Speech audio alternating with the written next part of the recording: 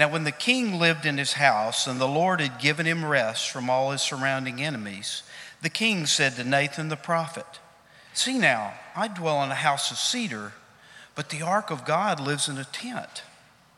And Nathan said to the king, "Go do all that's in your heart, for the Lord's with you." But that same night the word of the Lord came to Nathan. "Go and tell my servant David, thus says the Lord, would you build me a house to dwell in? I've not lived in a house since the day I brought up the people of Israel from Egypt to this day, but I've been moving about in a tent for my dwelling. In all places where I have moved with all the people of Israel, did I speak a word with any of the judges of Israel, whom I commanded to shepherd my people Israel, saying, 'Why have you not built me a house of cedar?' Now therefore, thus you shall say to my servant David, thus says the Lord of hosts, I took you from the pasture, from following the sheep, that you should be prince over my people Israel. And I have been with you wherever you went, and have cut off your enemies from before you. And I will make for you a great name, like the name of the great ones of the earth. And I will appoint a place for my people Israel, and will plant them, so that they may dwell in their own place and be disturbed no more. And violent men shall afflict them no more as formerly, from the time I appointed the judges over my people Israel. And I will give you rest from all your enemies. Moreover, the Lord declares to you that the Lord will make you a house. When your days are fulfilled and you lie down with your fathers, I will raise up your offspring after you, who shall come from your body, and I will establish his kingdom. He shall build a house for my name, and I will establish the throne of his kingdom forever. I will be to him a father, and he shall be to me a son. When he commits iniquity, I will discipline him with the rod of men, with the stripes of the sons of men. But my steadfast love will not depart from him, as I took it from Saul, whom I put away before you. And your house and your kingdom shall be made sure forever before me. Your throne shall be established forever. In accordance with all these words, in accordance with all this vision, Nathan spoke to David. Father God, as we open your word tonight, and as we meditate on your steadfast love to your servant David, pray, Lord, that you would make yourself known to us. Pray that you would make that gracious love known to us. Maybe for the first time, maybe for the 1,000th time, but Lord, remind us of your unfailing and gracious love. We ask this in the name of Jesus, the true Son of David. Amen. Well, good evening.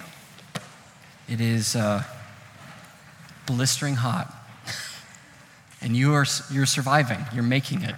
You haven't died yet from this insane heat. So congratulations. Keep on going. Maybe we'll make it through this. Maybe in November we can say we survived all this crazy weather.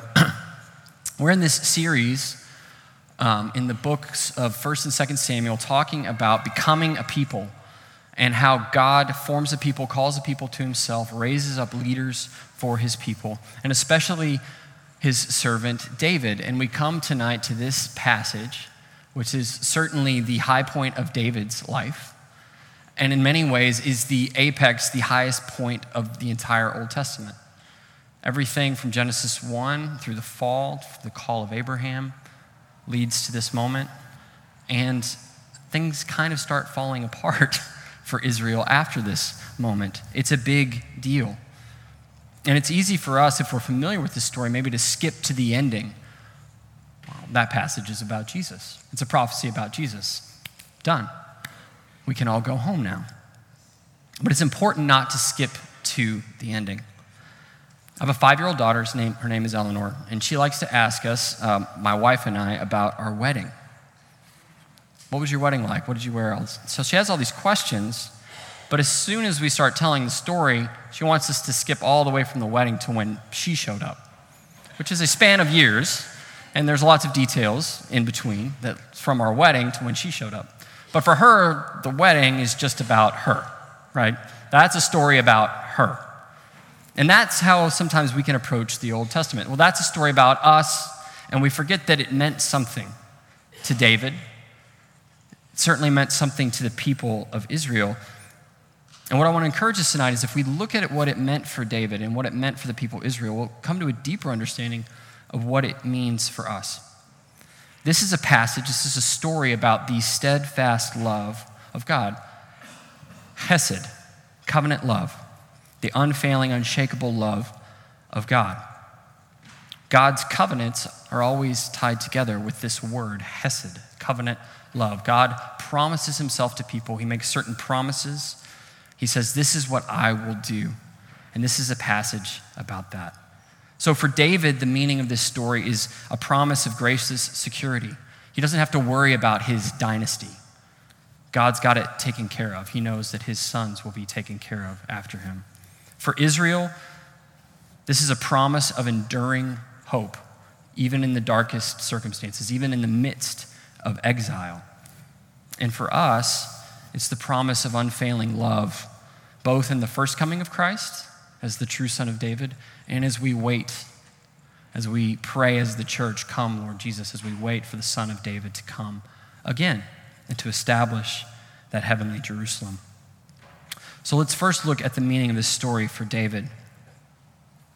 So over the last couple weeks, a lot has happened in the story of David. He's established his rule in Jerusalem. He's conquered the city of Jerusalem. He's been crowned the king over both the peoples of Judah and all the rest of the peoples of Israel. And last week, he brought the ark back from its exile with the Philistines into the city of David, and he danced before the Lord, and he established the true worship of God. He also has had the opportunity to build a house out of cedar from the king of Tyre. So David has accomplished all of this, and he's sitting back, and he's looking on his work. And like many ancient Near Eastern kings, he thinks, okay, now is the time when you build a temple. You build a temple for the God who has made all of this possible.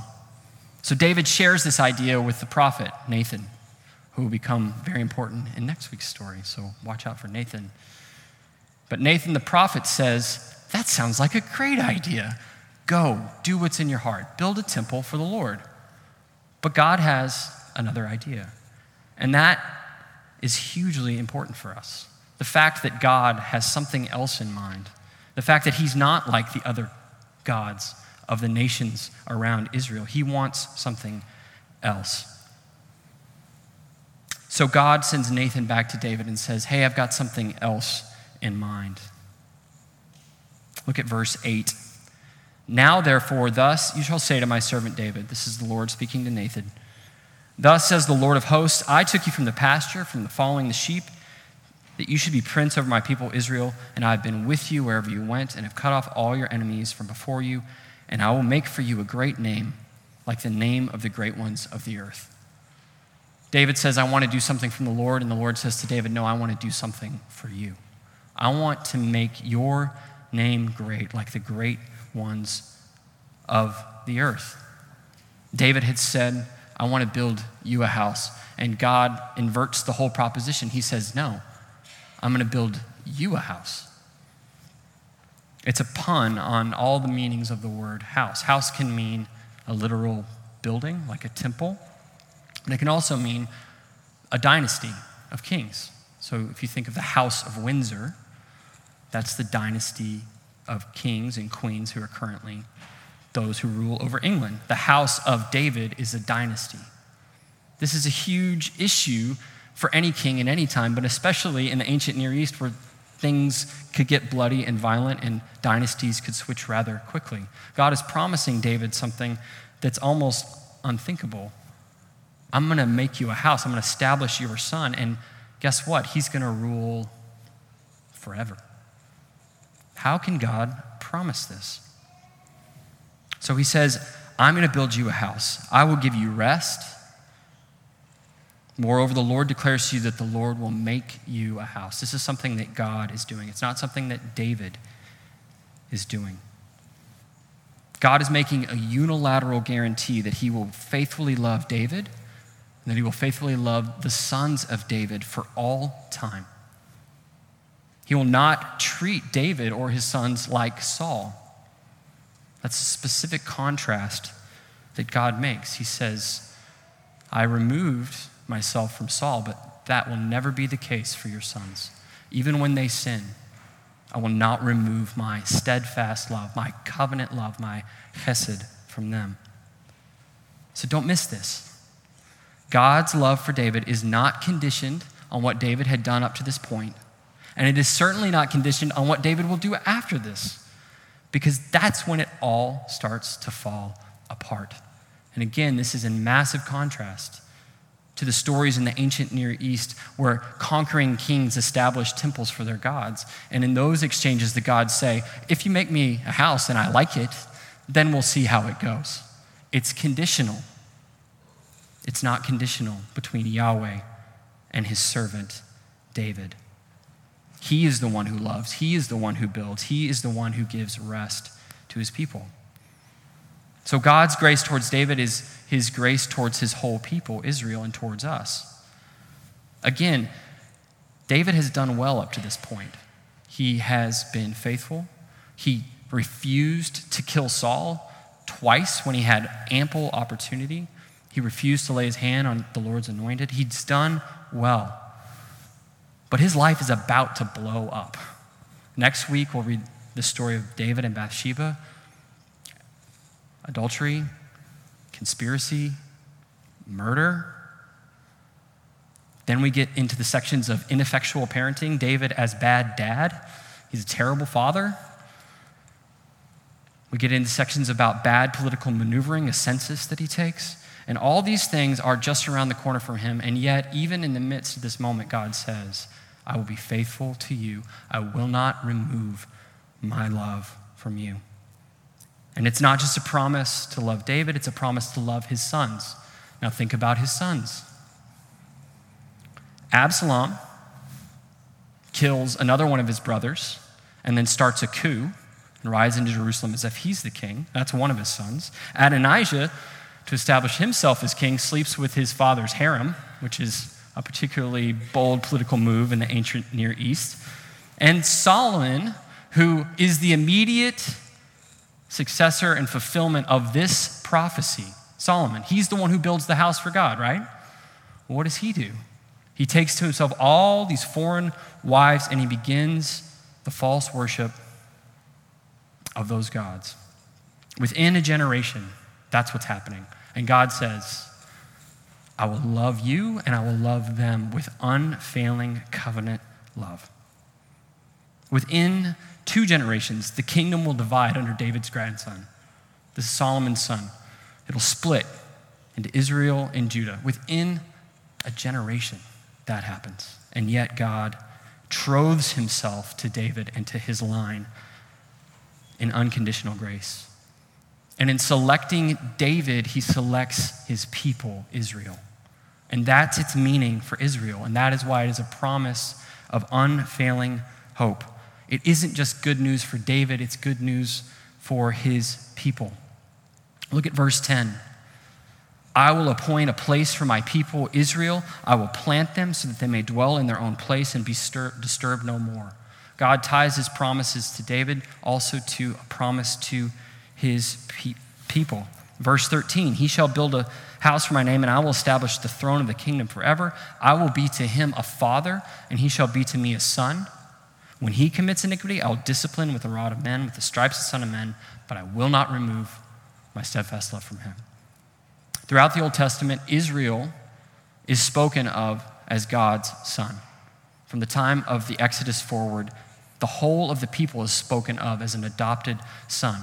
The king of Israel is spoken of as God's son. And God adopts the king of Israel, and in so adopting the king of Israel, he adopts all of his people. The Son of God is the true king of Israel and the true representative of Israel. And if you're thinking, well, Jesus is the Son of God, ding, ding, ding, ding, ding, you've got it. See, we tend to think of that phrase purely in terms of Jesus' divinity. But Son of God means he's the true heir of David, in addition to him being divine. It means that he's David's heir. So in Psalm chapter 2, a coronation psalm, when God says to the king of Israel, "You are my son, today I have begotten you," that's about him adopting his people through the adoption of his king. It's unfailing love to a whole people. The fate of David's house is the fate of the people. Now, today's exciting for me because I get to talk about the Old Testament and I'm about to talk about Lord of the Rings. So you may not be excited, but I'm very excited because I'm talking about Lord of the Rings. Because I think Tolkien captures the dynamics of this waiting and anticipation for the true king to come back. See, in Lord of the Rings, there's a prophecy that there will be an heir of a king, Isildur, and that heir will defeat the Dark Lord, Aragorn. And this Aragorn, most people know as Strider. And he's just a guy who walks around in the woods. He's not anybody. Who cares about Strider? But for those who know the stories, that know the lore, they know that he is a Dunedain, a son of the great people of Numenor. He is Aragorn. He is the one who will reforge the sword that had once defeated the Dark Lord and will defeat him again. They know their history, and so when they see Aragorn, they see a great king. That's how it is for Israel too. When they see David's son, they see their fate. They know that their fate and what happens to them is tied up with what happens to David's line. So, in Lord of the Rings, generations and generations have passed and hope has dimmed to a smoldering wick, and yet this heir emerges and there is once again hope. That's exactly what happens in the transition from the Old Testament to the New Testament. The decline of David's line and those kings lead his people into exile, an exile that even when they come back into the land, they never are really delivered from. The kings never are really kings again. They're more like vassals. And this is why there is an electric atmosphere of expectation when Jesus shows up. This is why blind Bartimaeus says, "Son of David, heal me." He knows what he's waiting for. So the question on everybody's mind in the transition from the Old Testament to the New Testament is, when will David's true son emerge? When will he come? When will he restore the kingdom of Israel? Think about this when you read a passage like the triumphal entry, where a son of David rides victoriously on a donkey into the city of David. Think of what they were hoping for in that moment. That's why they're singing and shouting and throwing palm branches at him, because they think that the moment has come. So this moment of hope for them, for Israel, becomes the point in time that they point back to over and over and over again. And it's in our psalm for today, Psalm 89. Steadfast love will not depart from David. And in a couple of verses that we didn't read, Israel takes that prayer, that promise, and turns it back on the Lord and turns it into petition. And they say, "How long, O Lord?" This is from the place of exile. "How long, O Lord, will you hide yourself? How long will your wrath burn like fire? Lord, where is your steadfast love of old, which by your faithfulness you swore to David?" That's Psalm 89, verse 49. Lord, where is your covenant love? Where is that hesed? Where is that unfailing promise? See, it was good news for them, but even in that darkest moment, they had to cling to something, and they had to cry out to God. And in that crying out, God heard them. And that moves us to the meaning of this promise for us. This is how we get to Jesus. This is how we get to the true Son of David. So with all of that in mind, hear anew these words that an angel said to a small, frightened little girl in Nazareth, a daughter of the line of David, betrothed to a man of the line of David. Hear these words of Gabriel. He says, "He will be great, and he will be called the Son of the Most High, and the Lord God will give him the throne of his father David, and he will reign over the house of Jacob forever, and of his kingdom there will be no end. What is Gabriel doing if not repeating back 2 Samuel 7 to Mary and saying, your son, he's the one. After all these dodos of generations who threw it all away, here's the one who will restore the throne of David. So we now have this true son of David. We can look to him. We can look to his death, his burial, his resurrection. We can see the ways that he has defeated the enemies of God so that he might give us rest. He has fulfilled the deepest meaning of the Lord's promise to David, and yet, even we like Israel wait for the complete fulfillment of it when the heavenly Jerusalem will come when he returns again. And that's why it's so important for us to think about Psalm 89 as not just a prayer that Israel prayed, but a prayer that we pray and say, how long? How long, O Lord? How long will you forget your steadfast love? It's why the church prays at the end of the book of Revelation, even now, so Lord Jesus, come. Come, Lord Jesus. So we pray with Israel and say, how long? But we remember too this hesed, this unfailing love that is unbreakable. One commentator put it so well when he said, of this covenant, of this love, death does not annul it, sin cannot destroy it, time will not exhaust it. Death does not annul the unfailing love of God. Sin does not destroy the unfailing love of God. Time will not exhaust the unfailing love of God. That's chesed. That's covenant love. That's what God promised to David, to his sons, and fulfilled in his own son, Jesus Christ. Death does not annul it. Sin cannot destroy it. Time will not exhaust it. Some nights, read to my daughters from the Jesus Storybook Bible. And in that Jesus Storybook Bible, Sally Lloyd Jones always talks about hesed. And she puts it like this: what is God's unfailing love? It means that God loves you with a never stopping, never giving up, unbreaking, always and forever love. God loves you with a never stopping, never giving up, unbreaking, always and forever love.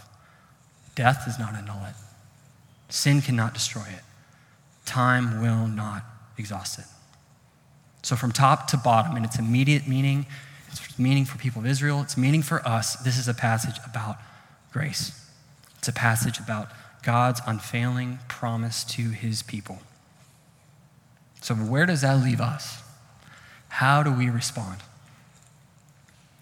David gives us a clue because he responds. The rest of the chapter 7 in 2 Samuel is David's prayer of response. I encourage you to go home and read the whole thing. It's a model of how to respond to grace, how to accept the grace of God. And I'm just going to read you the first couple verses. Then King David, after he had heard these words, went in and sat before the Lord and said, "Who am I, O Lord? And what is my house that you have brought me this far? And yet this was a small thing in your eyes. O Lord God, you have spoken also of your servant's house for a great while to come, and this is instruction for mankind, O Lord God." Now, the meaning of that phrase, instruction for mankind, is a little bit ambiguous, but this is what I think David is getting at. He's saying, Lord, the way that you have just responded to me is how you want to respond to everyone. It's an instruction for mankind. Not just a promise to me, not just a promise to Israel, but a promise to the whole world. David's response is humble. That's the only way we can accept grace, is with humility and say, who am I? I don't deserve this. Why me? And yet, this is a small thing in your eyes, O Lord, because this is just who you are. David, with humility, goes and sits before the ark of the Lord, and he says, thank you. But he also says, this is who you are. He recognizes that this is the very character of God, that the way that the Lord is treating him is the way that he intends to treat all of humanity. So I would leave you with that just as an encouragement that often we can think of grace in very abstract terms. It's this thing that God gives us, or what is it? Is it a substance? Is it a thing? What's grace? But grace is always tied to covenant, to the specific actions in history that God has done for his people. So in our moments of doubt, in our moments of hopelessness, we look back to his faithfulness to David, to Israel, preserving his people even in the midst of exile. So that's one. We look back in hope, but we also come together, come into his presence with humility and say, who are we? As we become a people, St. Bartholomew's, that has to be our posture. If this is we're going to do anything, that has to be it. Who are we? Who are we, Lord God? And yet, this is a small thing in your eyes, because this is what you do and this is what you have done. Let us pray. Lord, we thank you for your word. We thank you for these stories that give us hope, that assure us of your character, of your goodness, and most of all, of your unfailing, unbreakable love. We pray that, like David, we could come before you in humility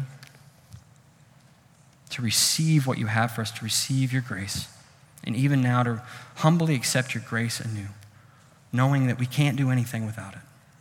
We will never be established without it. We will never go anywhere without it. So help us, Lord. In Jesus' name, amen.